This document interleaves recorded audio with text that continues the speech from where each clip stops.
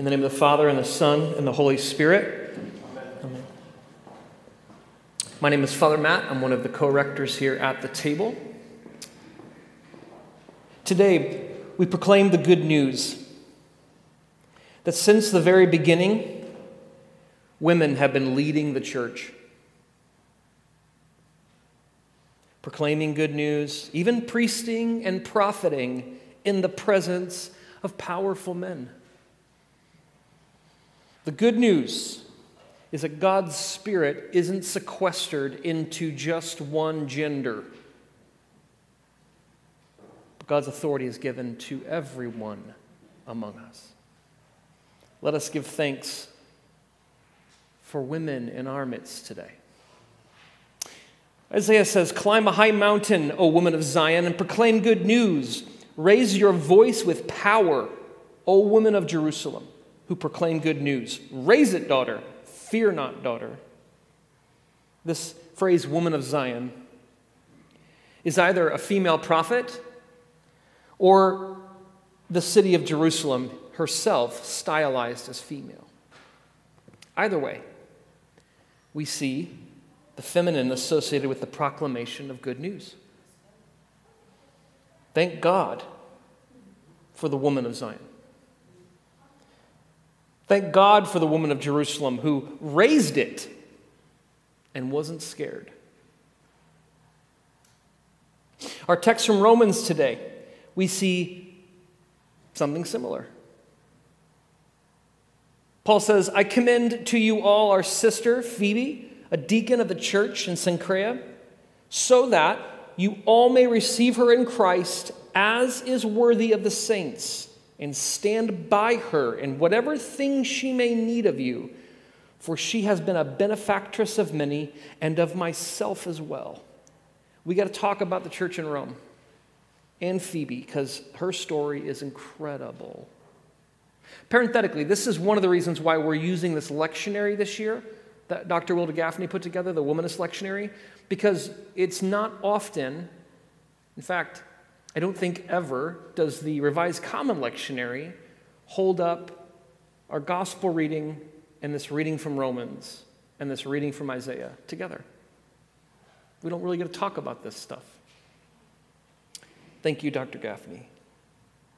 So Rome, Paul's going to Rome from the east, coming to Rome on his way to go west. He wants to go to Spain because that's where all the good food is. He needs the church in Rome to fund his mission. This is why he wrote the Epistle to the Romans. It's ultimately about fundraising. But there's one problem. The church in Rome is a hot mess. See, Jews were kicked out of Rome under an emperor named Caligula. And when the Jews were kicked out, the Christians, the people who followed Jesus, were kicked out with them. Because at this time, Jews and Jewish Christians still intermingled together. And that left this vacuum in the church. Well, Gentile Christians sort of kept the church going. And then when Caligula died and Nero was set up as the emperor, the Christians came back. Well, the Jewish Christians came back. And they came back into a church that was now centered and normed and ordered around Gentile proclivities.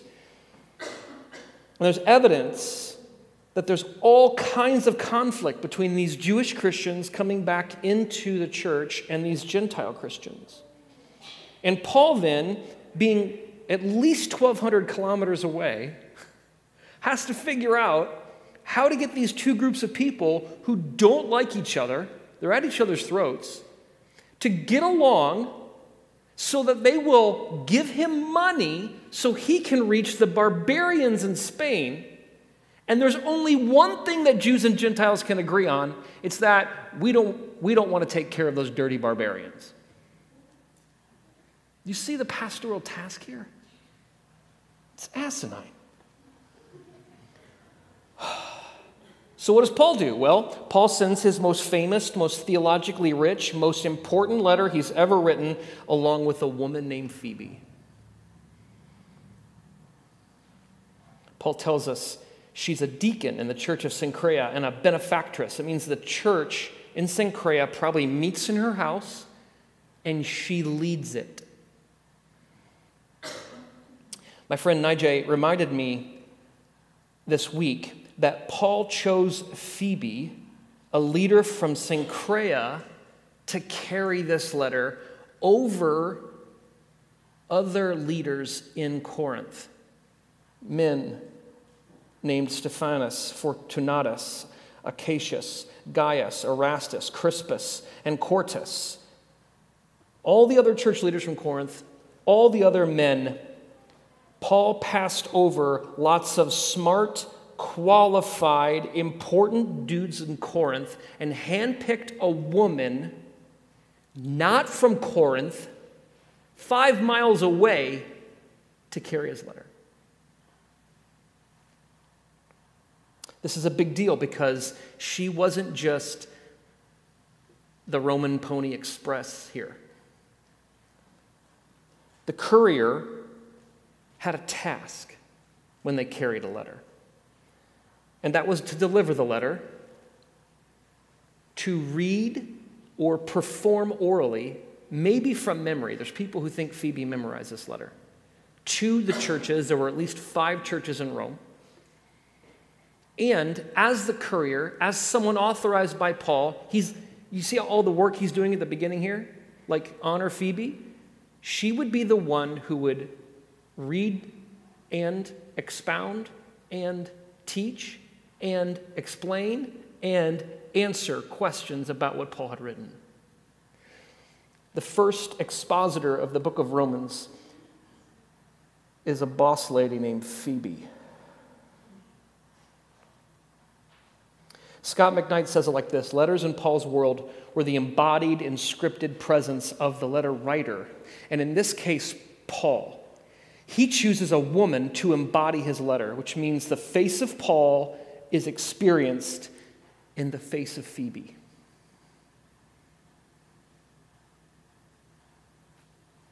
We don't even have time to get into the other women mentioned by Paul in Romans 16 who were leaders in the Roman church, but just hear their names, okay? Prisca, also known as Priscilla. Mary, Junia, an apostle. Tryphena, Tryphosa, Persis, Rufus's mom, Julia, Nereus's sister, and sisters in the household of Asyncritus. Paul mentions at least 17 women in Romans 16, which is 1/3 of all the names mentioned. Thank God for Phoebe, who carried this letter at least 1,200 kilometers and taught and explained and answered and represented Paul and Christ to a church that was an absolute mess. Thank God Paul trusted her, and thank God for Phoebe. Today, we proclaim the good news that women have been leading in the church a long time. Proclaiming good news, even priesting and profiting in the presence of powerful men. Church, God's Spirit, God's authority isn't sequestered into one gender. God's authority is given to everyone among us. Let us give thanks for the women in our midst. Finally, our gospel in Matthew. But Jesus said to them, "Why are you making this trouble for this woman? She has done something good for me. By pouring this balm on my body, she has prepared me for burial. Truly, I tell you, wherever this good news is proclaimed in the whole world, what she has done will be told in remembrance of her." Not only can women preach, that's not even a serious point of view, by the way, that women can't preach. If anyone tells you women can't preach the gospel, tell them about the woman of Zion or Phoebe or Priscilla or Junia or this unnamed woman. Tell them about the unnamed woman. So many women preach the gospel, we ran out of names to give them, Matthew says. But women, we see here in Matthew 26, can also prophet and priest too. Hang with me. First, let's talk about that one time Jesus said, "For you will always have the poor with you," to chastise some dudes that were making trouble for women. I see this phrase, "for you will always have the poor with you," does a lot of unhelpful work in our world. I hear it used to justify why our political economy creates wealth inequalities. No, Jesus said there would be gross income and wealth inequalities. What are you complaining about? You ever heard that? I see it used to release Christians, you and me, from rectifying poverty as a social pathology. I see it used to see poverty as just something we have to live with until Christ returns. Notice how that logic gets used selectively. There's selectively problems that will just exist until Christ returns, and then there's other problems that we will do anything to rectify. And then fourth, this phrase is used to privilege spiritual realities over material things, as though material things are of a different order or a different kind than spiritual realities. This phrase in verse 11, used by Jesus in this interaction, would have reminded Jewish listeners of Deuteronomy 15:11, which says, listen to this, "Poor persons will never disappear from the earth." Jesus is quoting Deuteronomy. He's basically going, yeah. Right. But listen to the rest of Deuteronomy 15. "Poor persons will never disappear from the earth. That's why I'm giving you this command. You must open your hand generously to your fellow Israelites, to the needy among you, and to the poor who live with you in your land." The entire context of the first 11 verses of Deuteronomy 15 is the command to care for the poor. Do you see? When we quote this phrase out of context with Matthew 26 and Deuteronomy 15, we end up doing the exact opposite work that Jesus was intending to do. Can we stop misusing the poor you will always have with you to justify not caring for the poor? Please.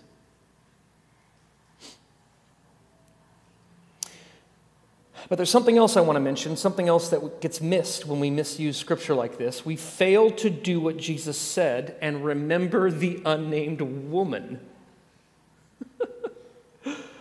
The one who Jesus says will be remembered for what she has done for him, pouring expensive oil or nard or balm on Jesus' head. She doesn't get remembered for what she has done if we misuse verse 11. We end up not doing what Jesus says to do. Notice that our misuse of Scripture impacts a woman in an dishonoring way. So let's remember this unnamed woman together. She anointed Jesus' body for burial because she believed his predictions of his death before the apostles did, and chose to grieve and prepare for it at a great cost to herself. But this image of her pouring oil on Jesus' head, it's an additionally provocative image that's going on here that I think makes more sense about why the apostles were really offended, and more sense about how Jesus responded. Jesus is a king, remember? He's claiming kingship, claiming lordship. One reason the apostles don't get that he's going to die is because that's not what kings do. Kings go to Jerusalem to take over, right? But we have the benefit of hindsight, and so we can see somehow the crucifixion of Jesus was his coronation, right? We can look back and say, oh, of course, and then we're told in the story, the disciples' eyes were opened and they understood what Jesus said after the fact. But this woman saw it before. She believed Jesus about his death, and she saw that he was a different kind of king. So she anointed this king with oil on his head. Some of you Sunday school all-stars will remember that that's not the first time someone's anointed kings on their head with oil in the scriptures.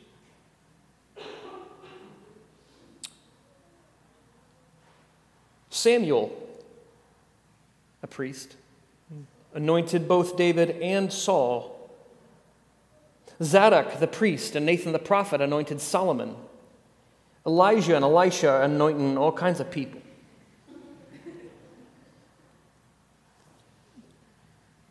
Hold up. Wait a minute. This picture, this image, this unnamed woman did what priests and prophets do. She anointed Jesus ahead of his crucifixion and resurrection as king. So maybe the real problem that these dudes had with her is that she didn't know her place. She did what only men were supposed to do. She stepped into a priestly role, and that made the important, powerful dudes grumpy. If this is true, if this is true, maybe their offense at how much money she wasted isn't the real reason that they're upset. This happens today too. We get upset and triggered, and we pull reasons from all over why we're upset, and it's not the real reason.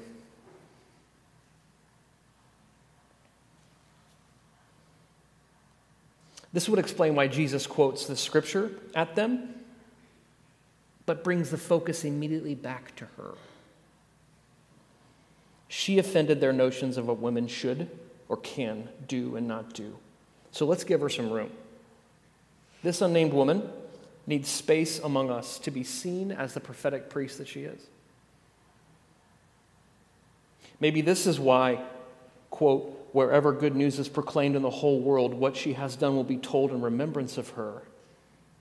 Now, as we close here, I just have to admit that all week I was wrestling with, why doesn't Matthew name her? I want to know her name.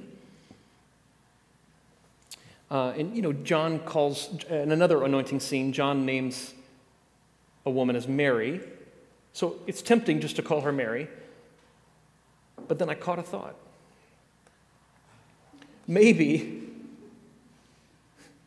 just maybe, the reason why she remains unnamed and we're supposed to talk about her is because it's not about this woman. It isn't about one woman. But this unnamed woman is all women. That one time, remember, before the apostles could tell Jesus' death from a hole in the ground? That one woman stepped up and did the priestly prophetic act of anointing King Jesus for burial, which was actually his coronation. That one time, that unnamed woman who's all women chose to honor an honoring act of devotion as a priestly prophetic woman. And Jesus chose to ascribe honor to her and, in fact, teach and shame his apostles because she saw what they couldn't, she did what they wouldn't. She became the teacher to the teachers. She, the first priest in the priesthood of all believers. Let's remember that woman. Because in remembering her,